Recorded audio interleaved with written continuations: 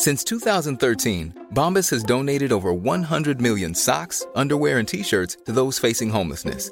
If we counted those on air, this ad would last over 1,157 days. But if we counted the time it takes to make a donation possible, it would take just a few clicks. Because every time you make a purchase, Bombas donates an item to someone who needs it. Go to bombas.com/ACAST and use code ACAST for 20% off your first purchase. That's bombas.com/ACAST, code ACAST. There's never been a faster or easier way to start your weight loss journey than with PlushCare. PlushCare accepts most insurance plans and gives you online access to board-certified physicians who can prescribe FDA-approved weight loss medications like Wegovy and Zepbound for those who qualify.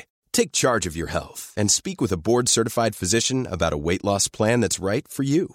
Get started today at plushcare.com/weight loss. That's plushcare.com/weight loss. plushcare.com/weight loss. Hiring for your small business? If you're not looking for professionals on LinkedIn, you're looking in the wrong place. That's like looking for your car keys in a fish tank.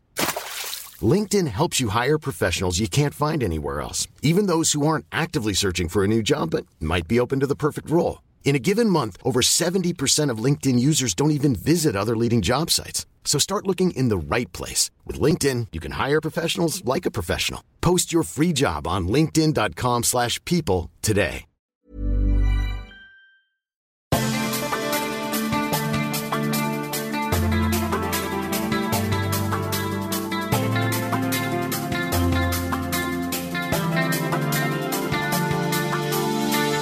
Welcome to the Storytelling Lab, where we break down how to get to the heart of your story and the hearts of your audience to leave the greatest impact possible. And now, here's your host, a filmmaker and competitive storyteller, Rain Bennett. What's up, my beautiful people? Welcome to another episode of the Storytelling Lab, where we break down the art and science of storytelling. This podcast is brought to you by Magnanimous Rentals. Cameras, lenses, lights, and much more at the lowest rental rates online. Magnanimous Rentals, every order submitted at magrents.com. That's magrents.com. Every order submitted receives a discount. Inexpensive production essentials shipped right to your door. magrents.com. Go Magnanimous. Listen, I've been working with Magnanimous Rentals for a few years, and I love it. I can't tell you how awesome it is to have a production trip, which I travel at least once a month or so, and I pack my bags and my luggage with my clothes. I hop on my plane, I reach my destination, I get to my hotel or my Airbnb, and boom, my equipment is there waiting for me, nicely packaged up. My cameras, my lenses, tripods, lights. I didn't have to travel with any expensive or heavy equipment, and it just made everything a breeze. I do my shoot, I knock it out of the park, I pack the equipment back into the packaging it came in, and I stop by UPS or FedEx on the way back to the airport, and boom, it's back on its way to Magnanimous Rentals. Super easy, super affordable. And listen, if you have a production in-house for your business and you can't justify purchasing camera equipment, this is a perfect, affordable alternative for you guys. Rent the equipment that you need and then send it back. Magnanimous Rentals, go check them out at magrents.com. And as always, this podcast is brought to you by 6 Second Stories, where we help you maximize your impact through short-form storytelling. About 80% of my clients are nonprofits, and many of them struggle with an effective PR strategy, especially when it comes to marketing and video marketing and social media marketing, content marketing, all the marketing. So if you need help with modern media relations, especially for nonprofits, this is the episode for you. Today, my guest is Antionette Kerr. I met Antionette at the Create Good conference right here in downtown Durham in 2018. About that time, I just started my new business, 6 Second Stories, and like I said, we're working with a lot of nonprofits, and so I was in tune to that sort of stuff, subscribing to blogs and different newsletters and getting all this information, and I saw an ad for the Create Good conference, which is for nonprofit communicators. And on top of all of that, which it was already sounding perfect for me to go to learn and better help my clients. I'm not a nonprofit communicator, but I work with nonprofits, so essentially or effectively I am. And then on top of all that, I found out that it was a mile from my house. So I'm like, yes, this is what we're doing. And it was right when we launched 6 Second Stories, so it was perfect. I was very excited to be there. Met a lot of great people, saw a lot of great speakers, some talking about storytelling as well. And then outside in the lobby selling books was Antionette, and she was there with her partner Kivi. I think they're both involved in the same company, but Antionette had a book, Modern Media Relations for Nonprofits, creating an effective PR strategy for today's world. And she is also the founder and CEO of Bold and Bright Media, which is a publishing company in Charlotte. And so we got talking and very quickly hit it off because she was a journalist and she understood storytelling. And so when that word came up, I was like, hey, that's what I do. And we started talking about how nonprofits need this sort of help. Many of them struggle with these pain points. And so we're just like, yo, we're into the same thing. We need to be friends. And she's like, hey, if you ever write a book, I'm a book publisher, so let me know. And I was like, oh, interesting. You should say that. #amwriting. That's on Twitter. Check it out. It's a good community. But yeah, I said, well, I'm writing a book and maybe we could collaborate on that. So we'll see how that goes. I'm still writing said book. But what's also cool, if I could take a moment just to toot my own horn, is that 1 year later, now I'm presenting at the Create Good conference. So I really hope this year, which is May 9th and May 10th, that Antionette will be back there so that we can hang out now that we're buddies. But I had her on the show to talk about these sort of things that we vibed about so quickly and easily when I met her in April of 2018. So I'm going to shut up so you can hear what Antionette Kerr has to say about modern media relations for nonprofits. Check it out.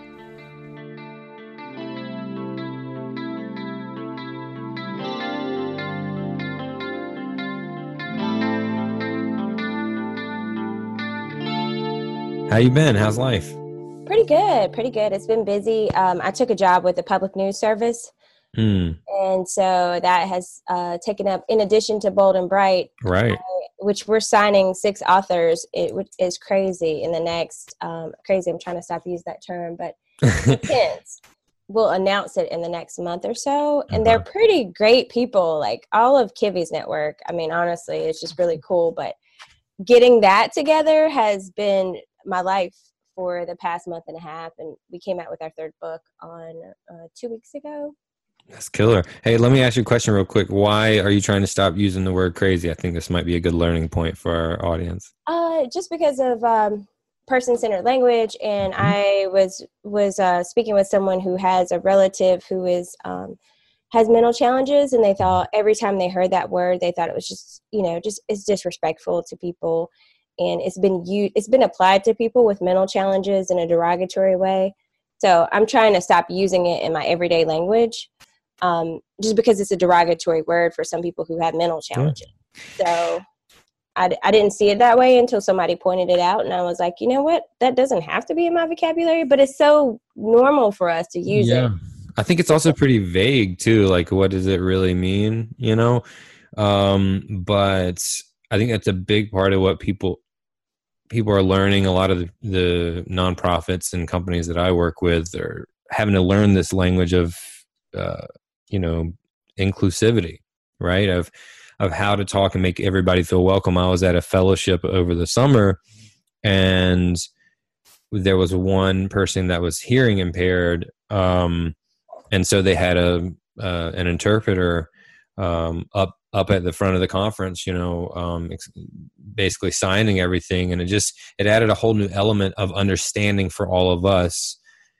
Meaning, like, were we standing in her way so that she could see her sign? Or for me, for a filmmaker, everything should have subtitles now.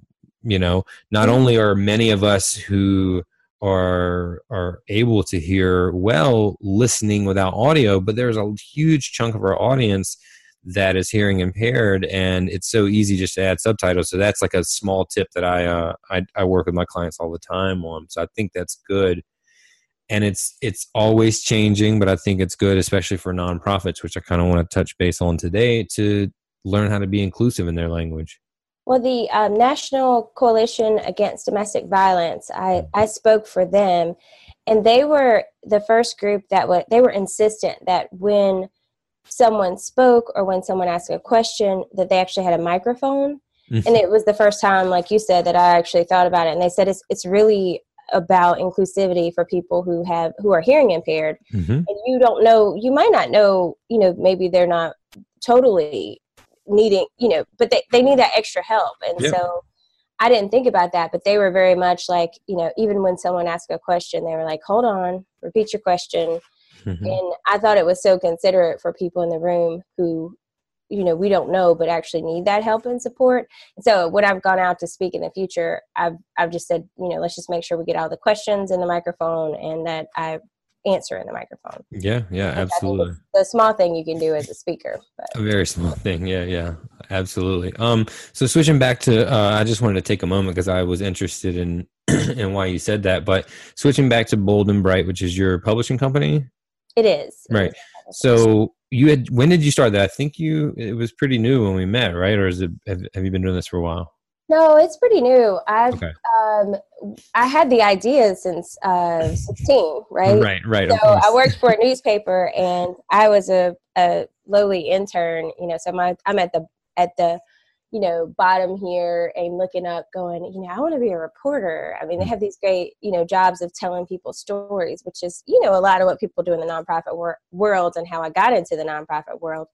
But then I met a publisher, and I was like, oh, that's the person really in charge. So I was like, oh, I want to do that.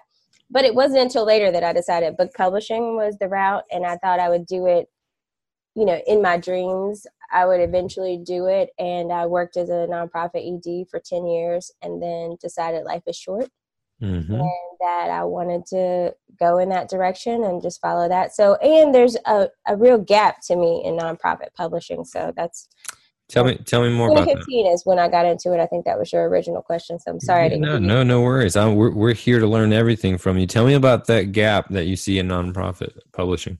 So the gap that I see in nonprofit publishing is pretty much, we have a lot of people who want to publish academic content. And I think that's great. For people who are going back to school, there are a lot of nonprofit, programs at universities and colleges, and I think that's wonderful. And then I see a lot of self-publishing.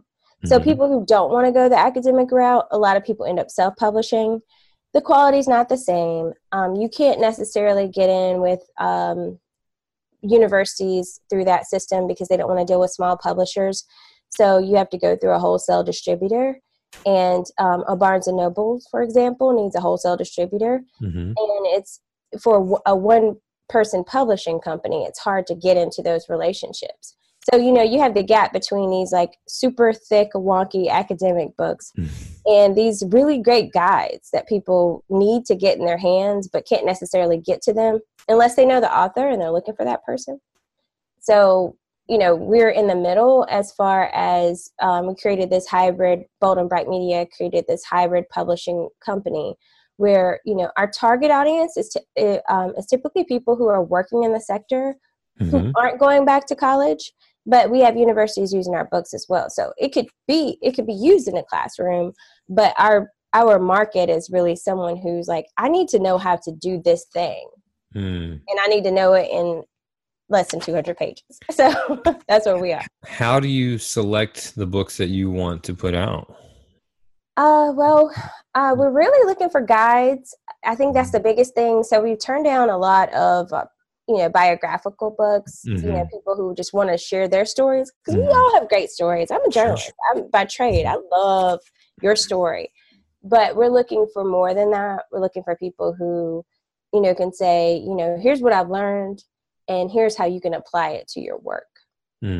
So that's important. We're also interested in people who really want to sell their book and really want to promote and market. So not necessarily people who are like, oh, I need a book. We're not a vanity press. So, I need a book is real cute, but it's like, I think people need to hear this message. And so we're looking for people who are, going to go out and speak and and kind of work on sharing this message. And do you feel passionate about it? Right. And if they're doing it for the right reasons, they're already doing that extra work of marketing because they're focused on who they're trying to impact, right? Like, who are you writing the book for? Ideally, it's for an audience that you're trying to help, right?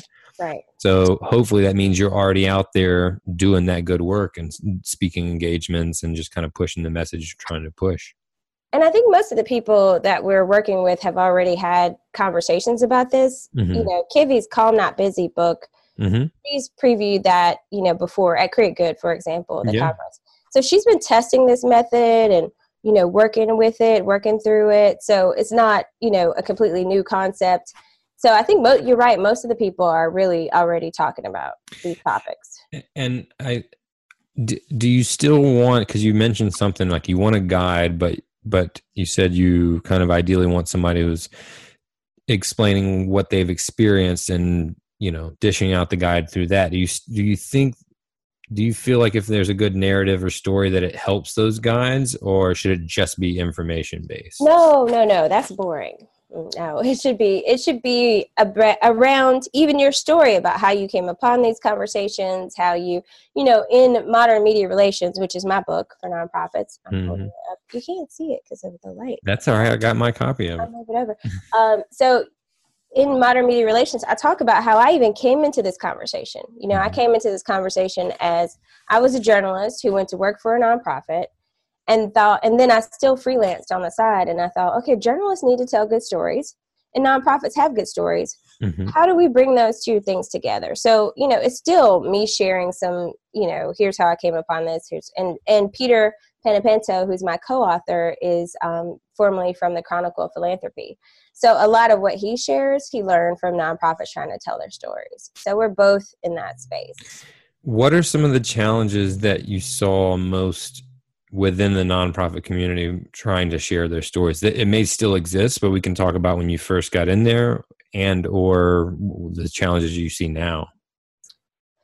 The biggest challenges, I think, journalism is a challenge right now because of the shortage in the media rooms and the fact that we don't necessarily have people who have nonprofits as a beat anymore.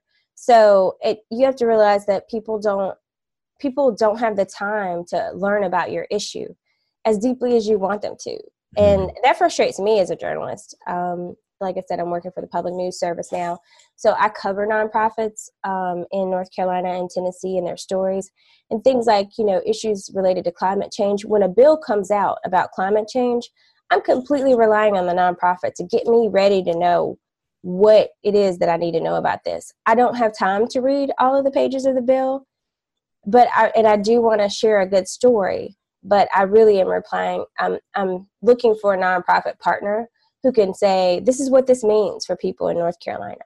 This is how it will impact people in poverty. This is how it will impact people who are,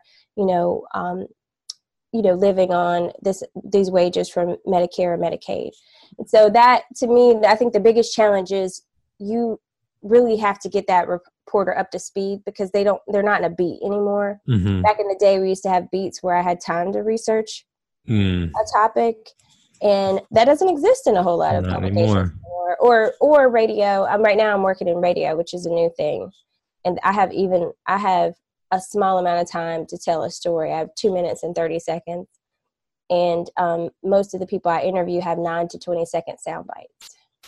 So that's how tight we have to get that message.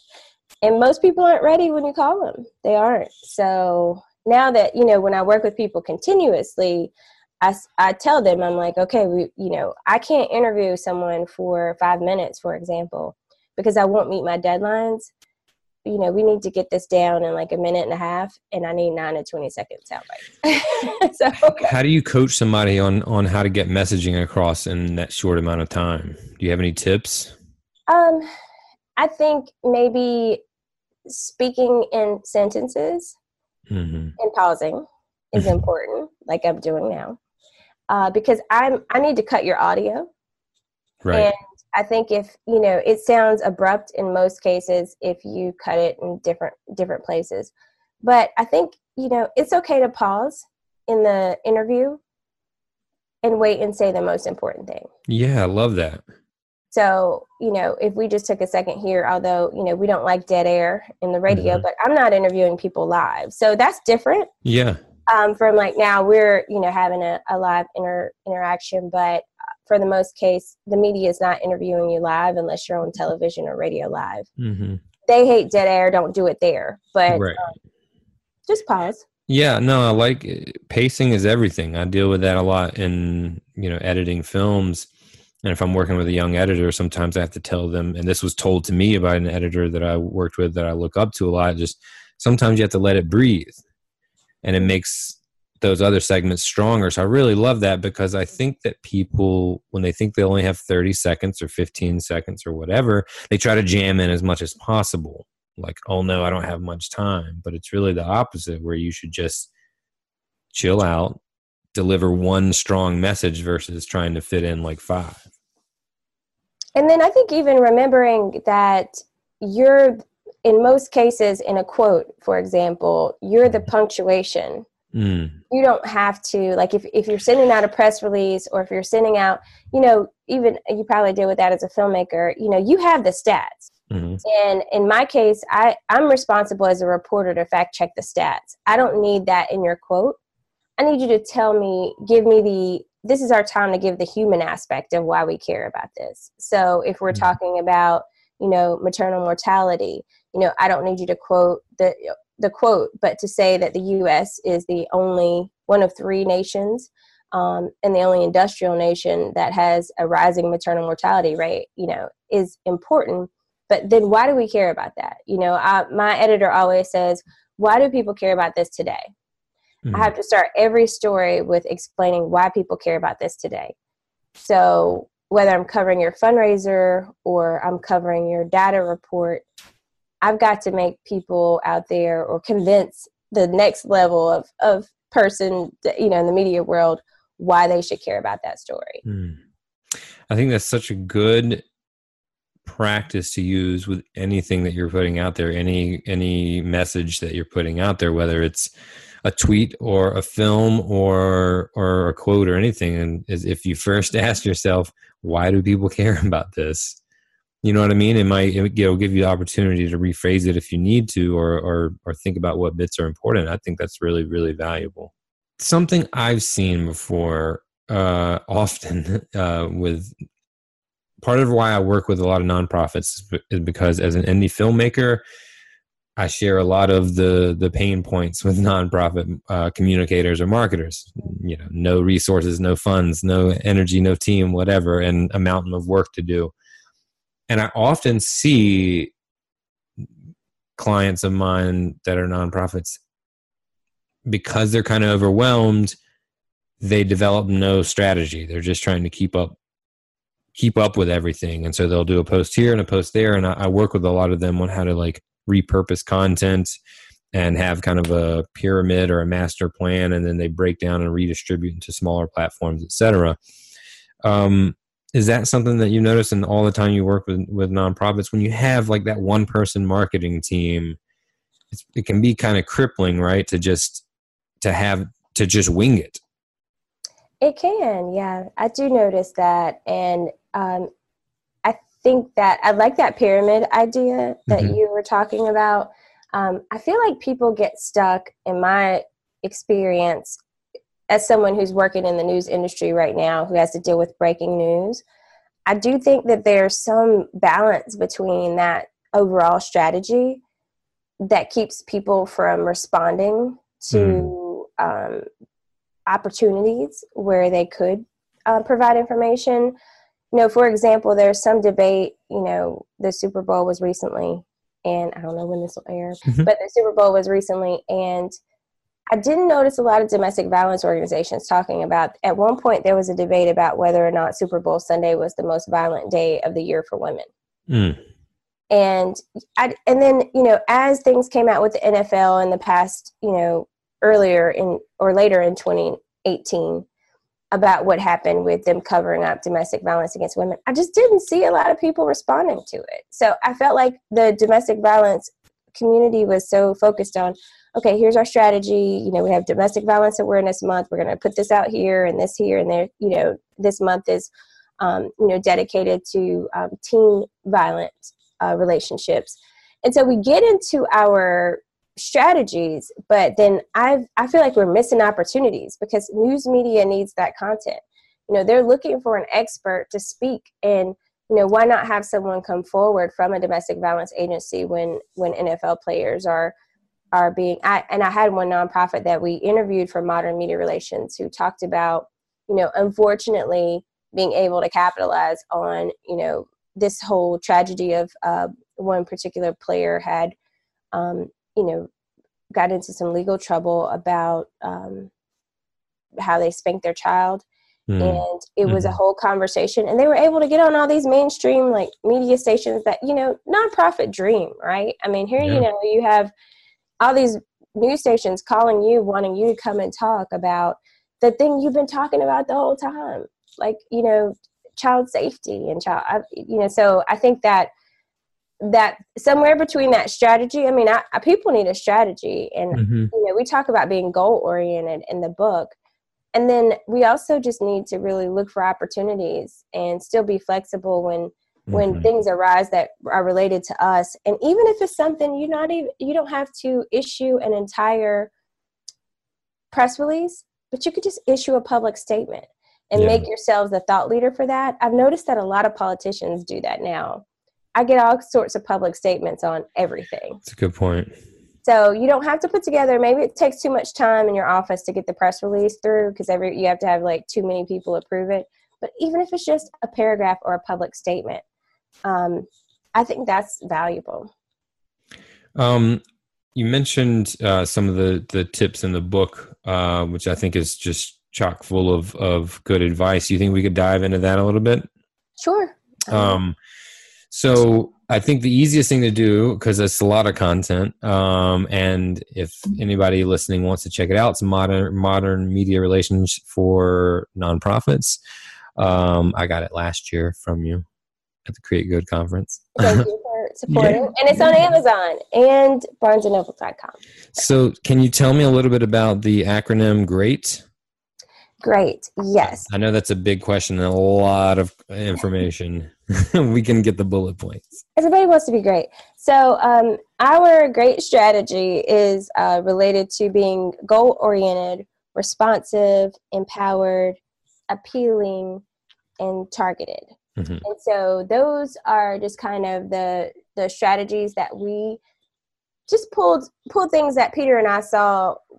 And as we interviewed journalists and we interviewed nonprofits, and we asked people, you know, what frustrated them about media relations, and then we asked journalists, what frustrates you about working with nonprofits? And so from there, or what did you love about your, you know, what's your favorite nonprofit to cover, and what do you love about it? And then same thing with nonprofits. We said, you know, tell us about times where you had great success in having media coverage.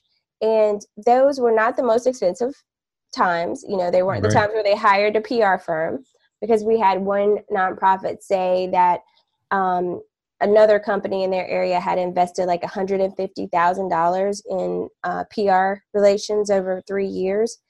And they partnered with a podcast, and they got donors that really loved their work. They just had so much, it was a better return on investment, which, I mean, the investment was staff time, and that's worth something. But they found a niche. And so, you know, that's part of that targeted part that we talk about. So, but most nonprofits don't even have goals for media relations. You know, they maybe measure things like, you know, it's kind of like Peter uses the spray or pray term. You know, you throw it out and you hope that somebody covers it. And you don't care who it is or who they're reaching. But, you know, in most cases for demographics, you don't know who's on the other end of what you are sending out to a paper, for example. Right. You know, if you haven't done the research, you could just be wasting, you know, dollars in investing. So,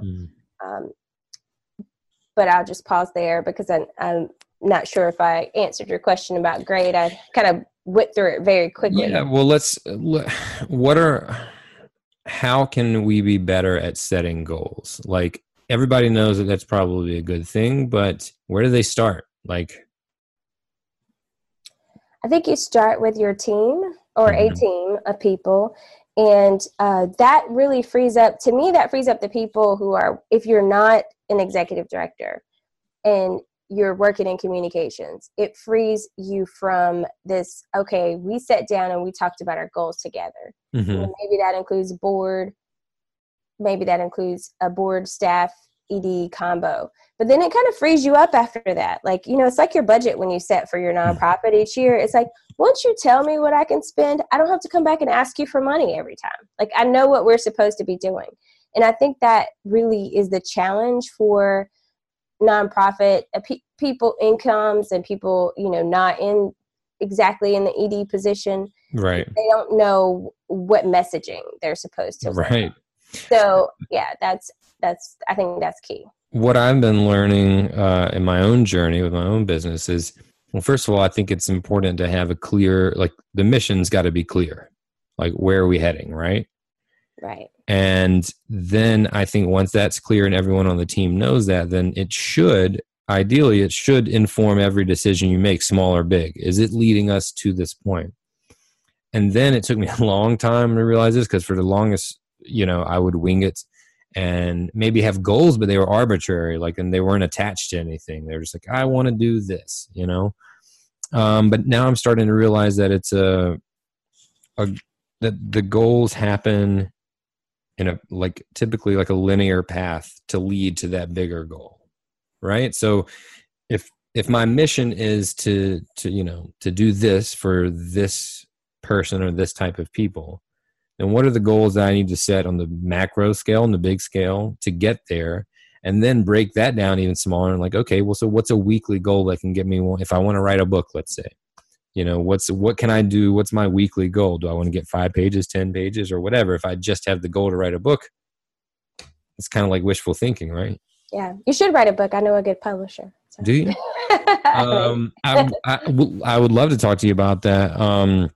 I'm working on a couple of ideas right now, but one that I think would be appropriate for you guys, for Bold and Bright, because it is targeting the same audience. Definitely, So definitely. Maybe we can talk about that. That would be good. Well, I know that the nonprofits that I work with, there are some nonprofits that are so strategic in their goals. Mm-hmm. It is it's so good, but it's so narrow in focus. And I'll give an example. AARP is a nonprofit that I cover often. Mm-hmm. And I just did a whole podcast or a webinar about their podcast, the Perfect Scam podcast, because it's like I binged their podcast. Right. And I never thought I would binge an AARP podcast. Right. It's all about scams. And Frank Abagnale hosts the darn thing. So I'm like, okay, this is juicy. It's like international love affairs gone wrong, scams all day. So one thing that I like about AARP, I'll call them every once in a while and I'll say, okay, February is Heart Health Month. Mm-hmm. And let's, talk about it. Do y'all have anything going on? Are you doing a story? And their communications folks will say, that's not really a priority for us this year. And I'm like, okay. So, they're like, this is what, but we're in the middle of promoting our free tax program. So AARPs all over the country have this free tax program, and it's happening right now. And in particular with the shutdown, they really needed to have, let people know that, the IRS still wants your money, and that's what they're focused on. That is a goal. They decided in January that they're going to focus all of their marketing. And I talk about this in the book a little, but a big thing that I talk about is making sure your earned, paid, and owned media coordinate. And I've seen so many nonprofits. Earned media is like traditional journalism. Mm-hmm. Owned media is what you own, your podcast, your blog, your website, your newsletter. All of that's owned. And then your paid media would be advertising. Gotcha. And for AARP, they're focusing all of their media on their goals for the year. I think they do a great job with it. They're one organization that I feel like they don't get pulled into, with senior issues, which is what they deal with, 55 and above or 50 and above. They could really be pulled in a lot of directions, but they decide what they're focused on. And not that they don't care about the other issues, but as far as their marketing goes, they're coordinating strategies in a way that I think is really important for nonprofits. What are ways that we can be better with our targeting? I think now more than ever, we have the ability to target our audiences like never before. But again, it's one of those things that I find a lot of the people that I'm working with are kind of clueless about, or can be. Do you have any thoughts or skills, strategies, tips for how to be better in our targeting? I think that, and we have an entire section about targeting, but, to me, it goes back to your goals for your organization. Mm-hmm. And I'm going to go back to the AARP, for example. Sure.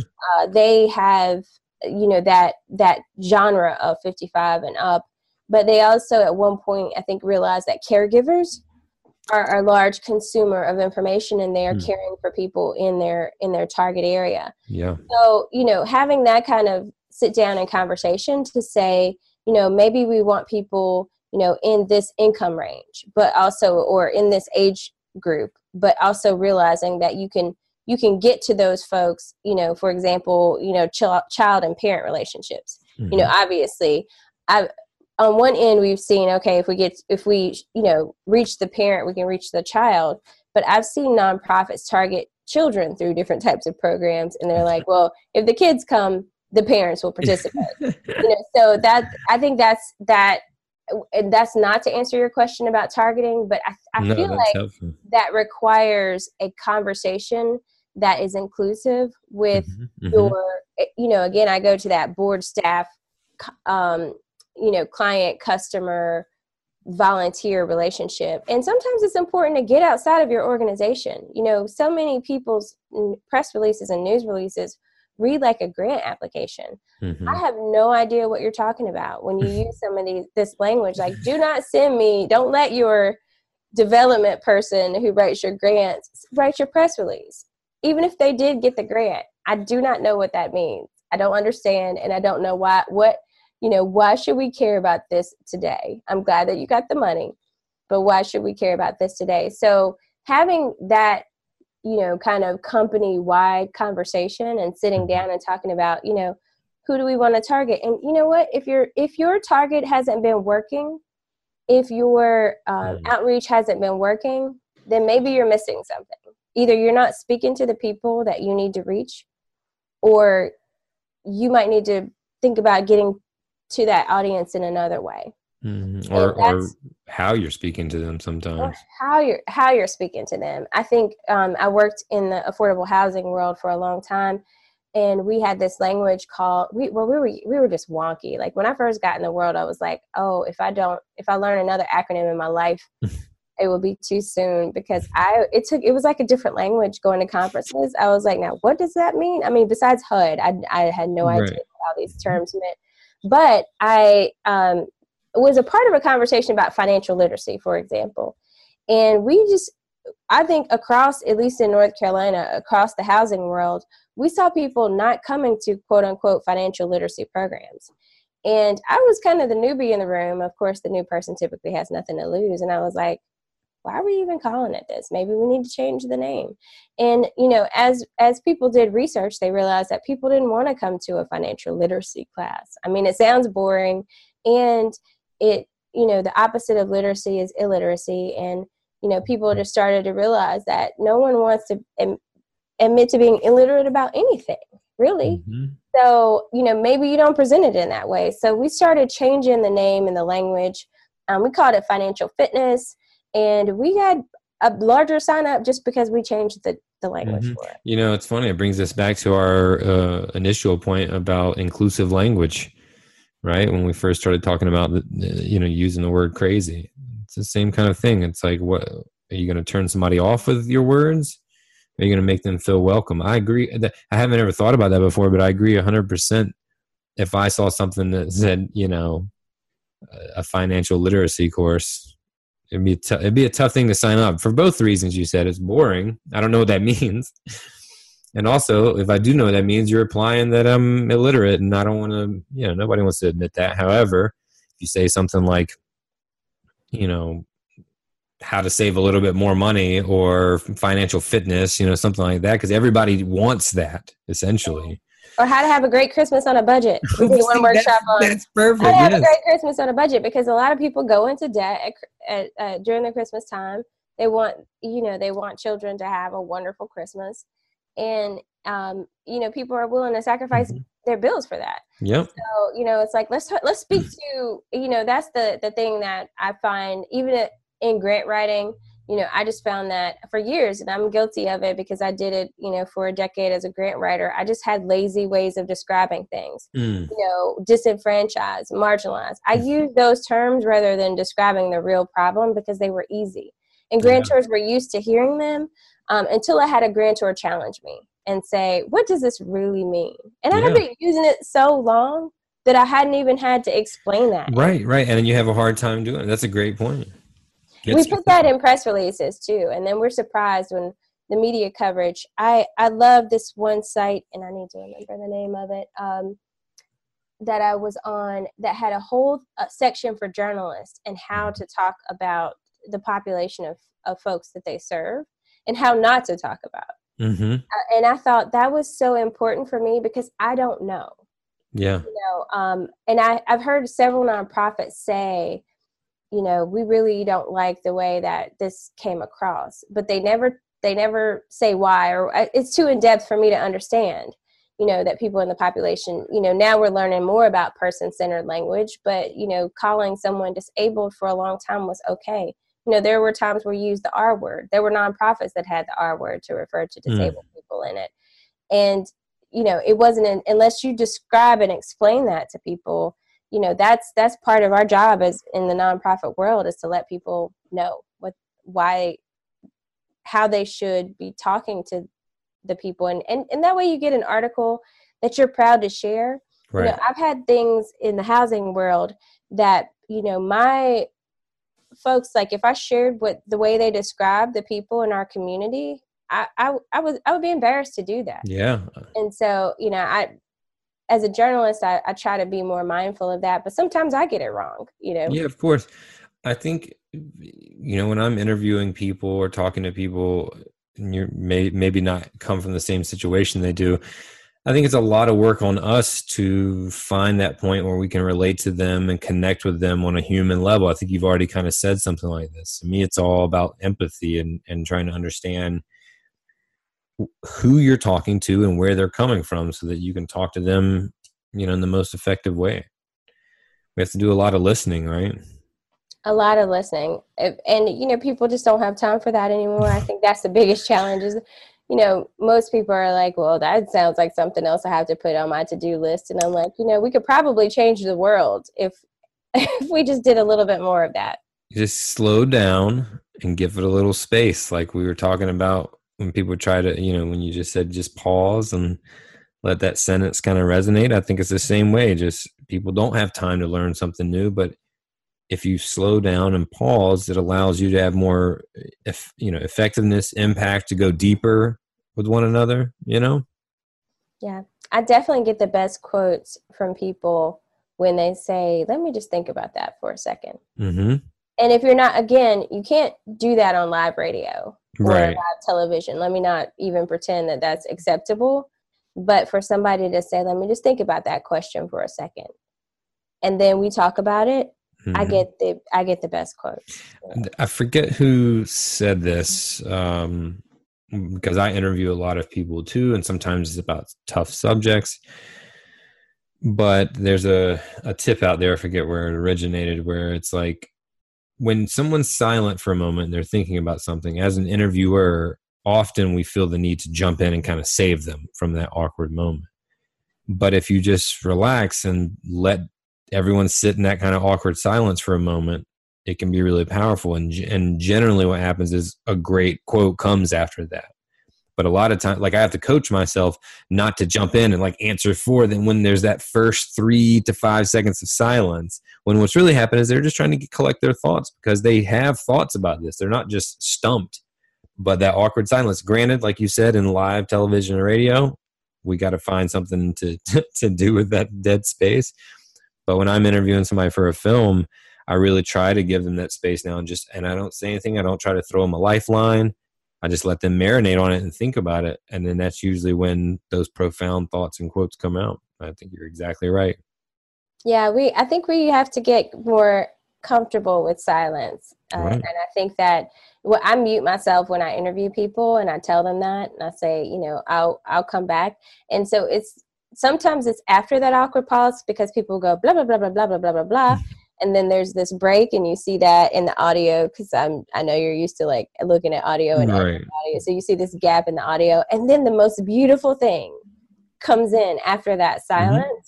And so, I won't jump back in and unmute myself. And sometimes people will be like, "Are you there?" Because we're used to being interrupted. Are you the there? Culture, we're used to, yeah, and people, someone, even co-signing. And so I think that there's something really powerful in that silence. And I've seen it happen time and time again in interviews. And a friend of mine and I have done some training in inclusive conversations, and we've done some story circles together. And she does this amazing thing where you go around the circle and you share a story. You get 2 minutes, whether you use them or not. And if not, you just, the circle sits there in silence. And some powerful stuff happens after that. But that's a whole aside. That's not in the book, by the way. That's all right. Book, maybe the next well, this is the storytelling lab, so I'm curious about that. Is there a theme for those stories, or they just say, tell us a story, go? No, it's typically a theme. It's about, like, in our work, we have talked about inclusive conversations and having those within your nonprofit. And so we kind of, go through the, just even what happens in nonprofits as far as when someone, is offended or offensive.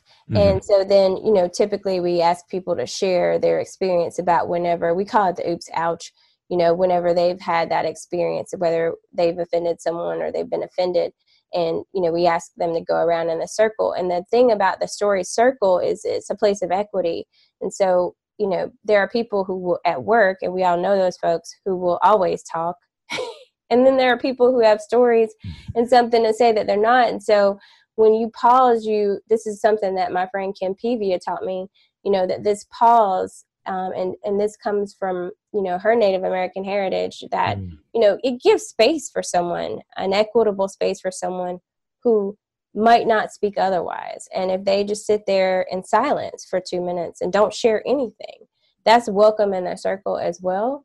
It's powerful. I really encourage people to do it maybe with some facilitation, because some stuff can come out. But I think it gives people a deeper understanding of each other. And it teaches about communication. Like I said, we're so used to being interrupted that, afterwards I've had people say, well, it's just so weird for me that no one jumped in or no one gave me advice, because you don't really give advice in the first part of it. You're just saying, people are just sharing how they feel.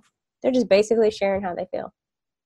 I'm seeing a lot of themes in this whole conversation, and one of them seems to be that space and that flexibility you were talking about. Even when you're goal-oriented in your strategy, you still got to kind of have that space and flexibility to act on something that's either, pertinent to you and your mission of your organization, or, topical or something like that. Inclusive language, how to listen, how to give space. I'm liking that all of these are kind of weaving together, because I think it's a good, like, central core message or two for our people to take home. It's good storytelling, and all of it is a part of being a good storyteller. I think that is something that I'm hoping that you write about, because I think that is what media relations people would love. I love a good story. And I don't think that we are always putting out the best stories, because we're manufacturing press releases that are sometimes I can tell duplicated from last year's event, right? Some people don't even change the date. Right. I was like, this is, no, I'm not covering your event because you didn't even take the time to give me the right date and new location. So what makes a good story to you? Humans, people. Always. A reason to care. That part. things I didn't care about before. I mean, not that I'm, that, not sensitive, but I do. I mean, some of these nonprofits missions I've never heard of before. Yeah. And then I'm going, why do I care about the red-cocked woodpecker? Right. Yeah. It doesn't mean that extinct. It doesn't mean that you won't care, but it goes back to the point we said earlier, like, but why? Why would I care? Why do I care? You got to let them know that. Yeah. Those are the stories. And I think I, as a journalist, I feel like I can always tell, and people can always tell when I connected with something. Mm-hmm. And most of these things are things I'd never heard of before. And then all of a sudden I'm like, yes, I care about this bird becoming extinct because, this is what it means for us in the future. And this is what an example of what we're doing to our environment. But, I feel like we've got to make that human connection. And again, if we go back to what my editor says, why do I need to care about this today? Getting a journalist to care is a good start on convincing people that this is an important topic. If you can do that. Man, that's I think that's a great note to end on. It's about that time. I'm so excited for you and Bold and Bright growing the way it is, and you guys having a lot of books coming out. I'm excited to see what titles you have. All right. Well, I appreciate your time. I hope you have a great day, and I hope to see your face soon. Okay. See you soon. Have a good one. All right. Bye-bye. Okay, bye-bye.